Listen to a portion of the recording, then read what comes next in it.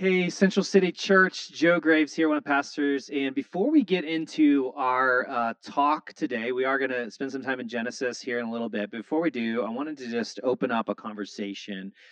One of the things that we've tried to talk about as a church, even before recent events, is things regarding racism, diversity, systemic racism. And I've had the chance after some of the recent events, Brayden and I had a chance to reach out and we've had some conversations, and in those conversations we both kind of felt it might be good just to have some of that, a taste of that conversation with you all. And so today I want to talk about faith, I want to talk about race, I want to talk about Black Lives Matter in church, and I'm going to ask Braden to share some of his thoughts and experiences, and we can just kind of enter into a conversation that's guided by humility and a real sincere desire to not only love one another, but to be people who want to figure out what justice looks like, what it means to walk with God, and to pursue justice in our current times.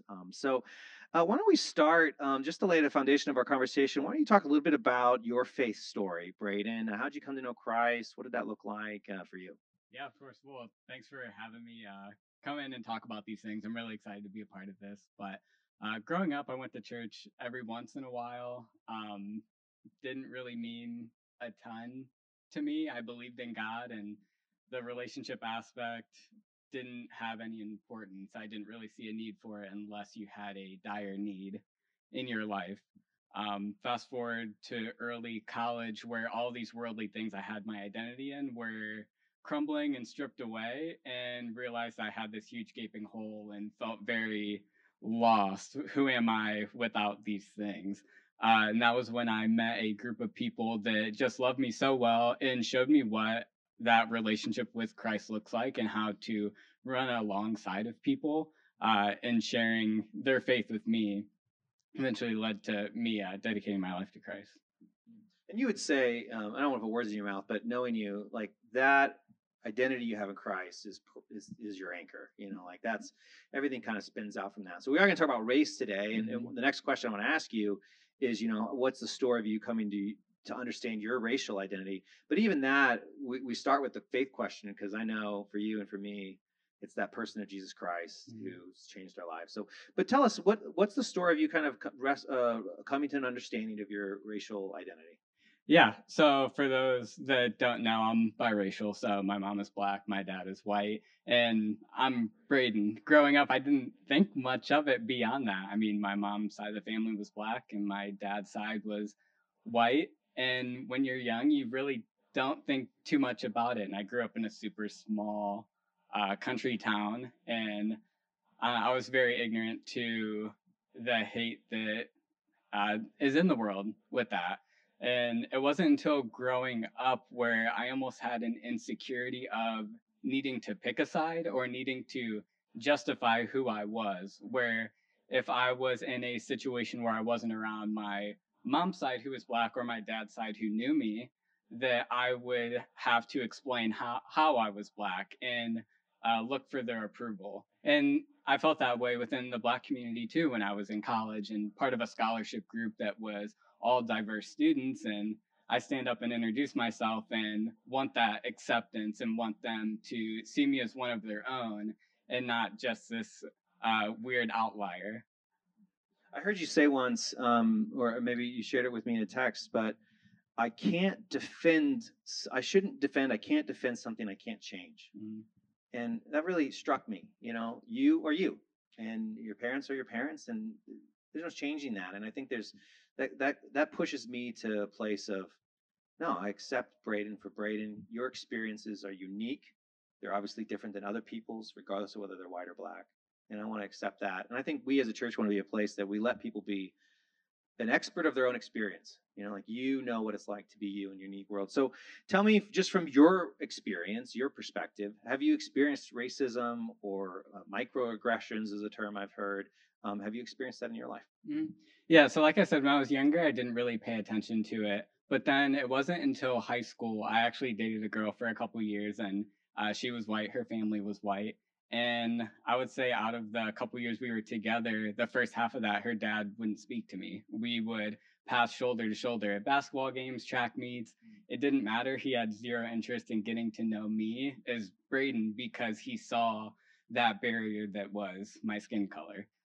He knew I came from a diverse family, and instantly that was sort of a write off for me. And racism is sort of like cuts to the body. You have these huge gashes where there's blatant racism like that, but then these microaggressions almost serve as paper cuts. They don't look that painful, but anyone who's experienced a paper cut knows that sometimes they sting more than the bigger cuts. So microaggressions in high school was I was one of the few people in my friend group to really go away to college, and I got a good amount of scholarships, not only through OU but through our high school. But to my white friends, it was very easy for them to say, "You only got those because you're black." Like, it's not that I worked hard or was in the library or seeking out these scholarships. It was, "Oh, these were your handouts for your background." Yeah, and that kind of sits with you. That's those micro cuts, those microaggressions that maybe the person saying it doesn't think anything of it. And if I'm honest, I've been guilty of that. Like I've said that to a close friend of mine who got a scholarship because they were part Native American. I don't remember if we talked about this, but so hearing your story is very convicting for me because I was raised in a family that was anti anything that sounded or smelled like affirmative action. So any sort of special treatment because of your background, I was raised to not only be against it, but to speak against it. Somehow I picked that up. And so, it's convicting. So thanks for sharing. To tell me about your feelings about uh, Black Lives Matter. What's your thoughts on the Black Lives Matter movement? Yeah, so obviously there's been a huge recognition of the Black Lives Matter movement. And as heartbreaking as all the recent events are, I am honestly encouraged that it's happening right now where society is absent of distractions. I think if this were to be happening at almost any other point of, say, 2019, it's very easy to distract ourselves as a society, going out to dinner, hanging out with friends, turning on any sporting event. But right now, the words of justice are just ringing even louder because there's nothing to fill that gap right now. So I've been very encouraged with all the protests that have been going on throughout the states, and especially here in the community of Grandview.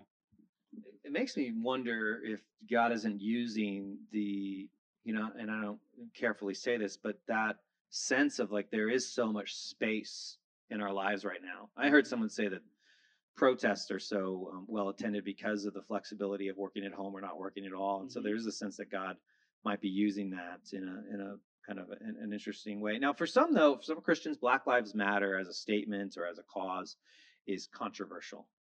My uh, Facebook feed is increasingly not filled with those statements because I unfollow people very quickly these days. I just don't have time. But I don't know if that's right or wrong, but I just like Facebook's entertainment, so I unfollow people pretty quickly. But there is this conversation amongst especially white Christians around the Black Lives Matter movement and like whether it shouldn't be like all lives matter, et cetera. What are your thoughts? What is your response to the fact that not all Christians are supportive of the Black Lives Matter movement? Yeah, this is a question that I feel like I wrestle with every single day, and I try to do it without bitterness. I think it's so easy for me to, look at my social media feed and not instantly have these harsh feelings or words for those people.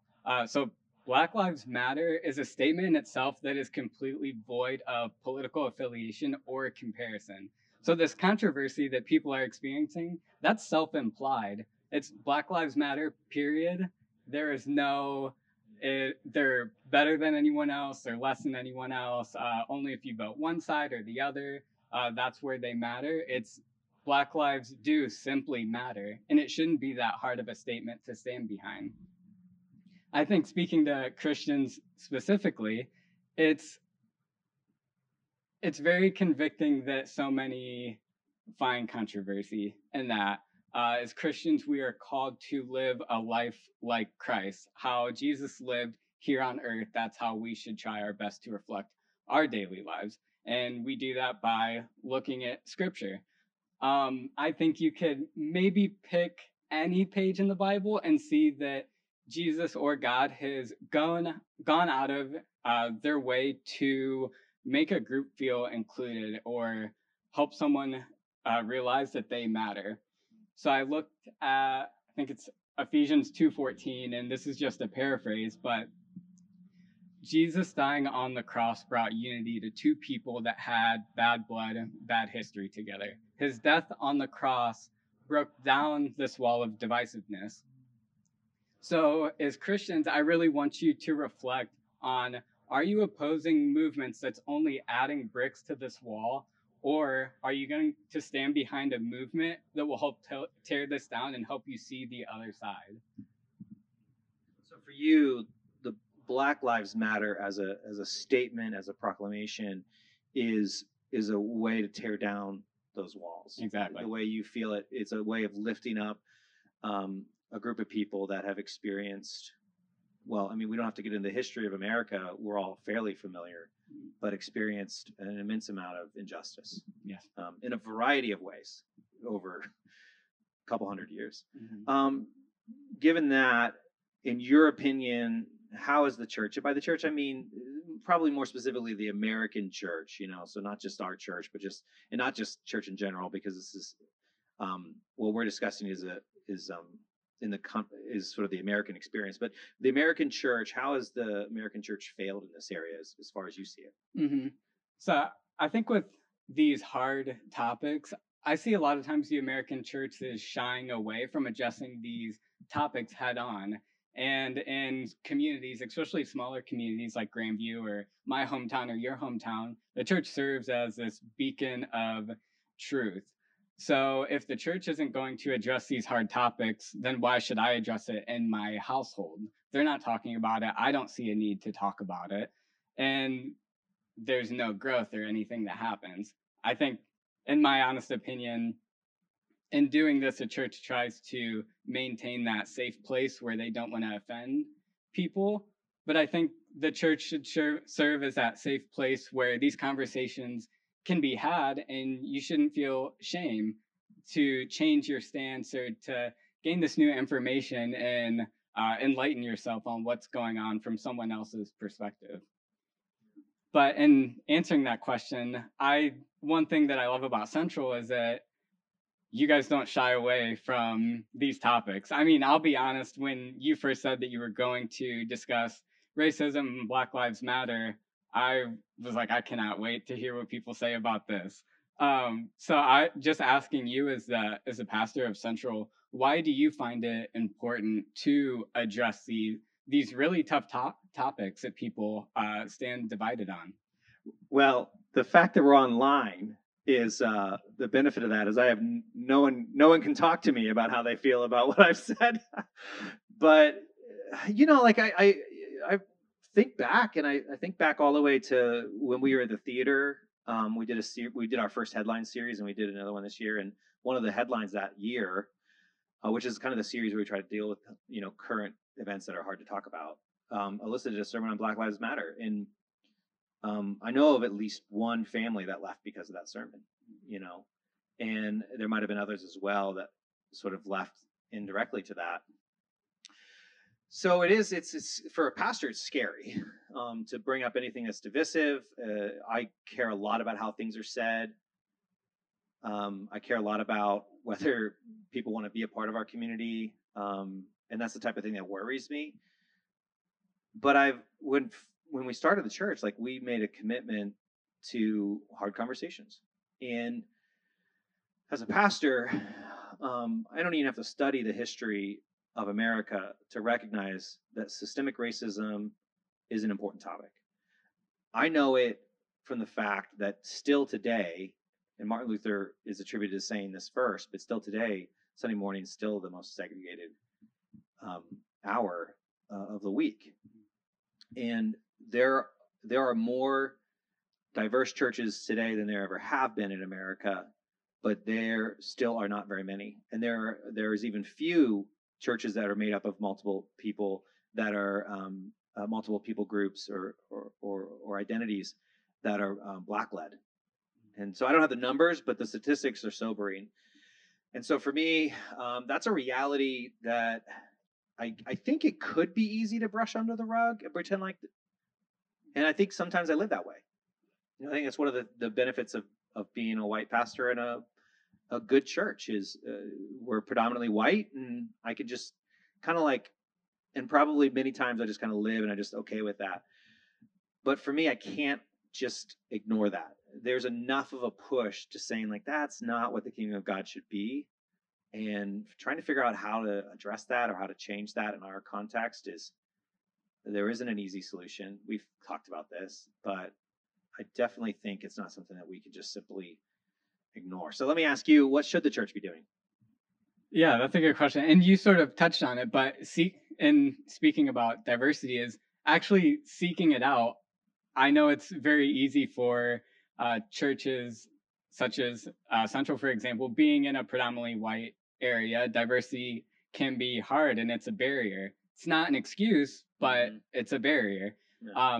So actually doing the groundwork to seek out diversity because faith without works is dead. So we can pray and pray and pray that all these Black families or Latino families are going to move to Grandview and make our church diverse, or we can invite these people and have these conversations like you and I, where you are bringing in people of color to share their perspective. And that can be one of the only ways that the congregation might have that interaction, but at least it's taking that step to them having that interaction and can open up their eyes to how a person of color could possibly decipher the gospel slightly different than them. So you, as we've engaged in a variety of ways, there was a Black Lives Matter. It was in white silence, actually, is the title. March down Grandview Avenue. We're also helping host and lead a couple of conversations local to Grandview, which you live in the Grandview area, regarding racial justice, naming and wrestling with the fact that there's so many um, uh, um, 95% white, and that was by accident, right? Mm-hmm. There's a history there. So you've been a part of a Zoom call. You were part of the march. What are your thoughts on about participating in that and your hopes for the future? Yeah, so like you said, my wife and I, we took part in the march through Grandview Avenue.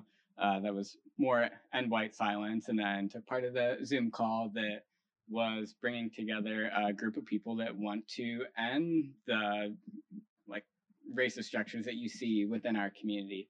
And that was super encouraging for me to take part of because ever since I moved to Grandview, it's very easy to notice and recognize that there is a lack of diversity. And I was very surprised with how many white people actually were hurt by that and wanted to change that. I don't know, maybe that was just part of my ignorance too, of thinking that, oh, well, they're all okay with it. Like things won't really change. But then after seeing the march, I remember just being emotional, seeing the passion behind everybody and just being able to be a part of this portion of history that's going on. I'm excited for what the group will turn into. I think I shared in the group call that I don't want this to end as a group of empathizers. The last thing we need is just a bunch of white people feeling bad about themselves and feeling bad about people of color. But we need those people to use their influence to bring about these changes that will actually impact my kids, my grandkids, the future of the community of color within Grandview. You know, you reminded me of something that somebody said to me, and I couldn't even tell you who said it because of a variety of conversations I've been in. But it was somebody who lives in the area and who's white, and they said, you know, it doesn't matter how you feel about the Black Lives Matter movement. It's embarrassing living in an all-white community, and I think that you don't want to operate out of a place of embarrassment or shame. We talked about that in the teaching last week, but that is a product of, I think, a change in times. There is a subset of people like myself that really want to be. We don't know how to do it. we don't we don't necessarily know how to do it well. We're probably going to say the wrong thing. Just for the record, he had to reword some of my questions because they were worded the wrong way. So like that's where I'm at, but there's a real desire. It's like, no, I don't want to raise my children or live my life in a white bubble. I want to experience other people's perspectives and other cultures. So thanks for sharing yours. And if you are friends with Brayden and you have his cell phone number, I'm not going to give it out, but if you already have it right now, send him a text message. Thank him for sharing. Encourage him that way. That's in place of, normally I'd have everyone applause, but yeah, the guy's here, Ken. Thanks for sharing. But also text Yeah. him, and thanks so much. All right.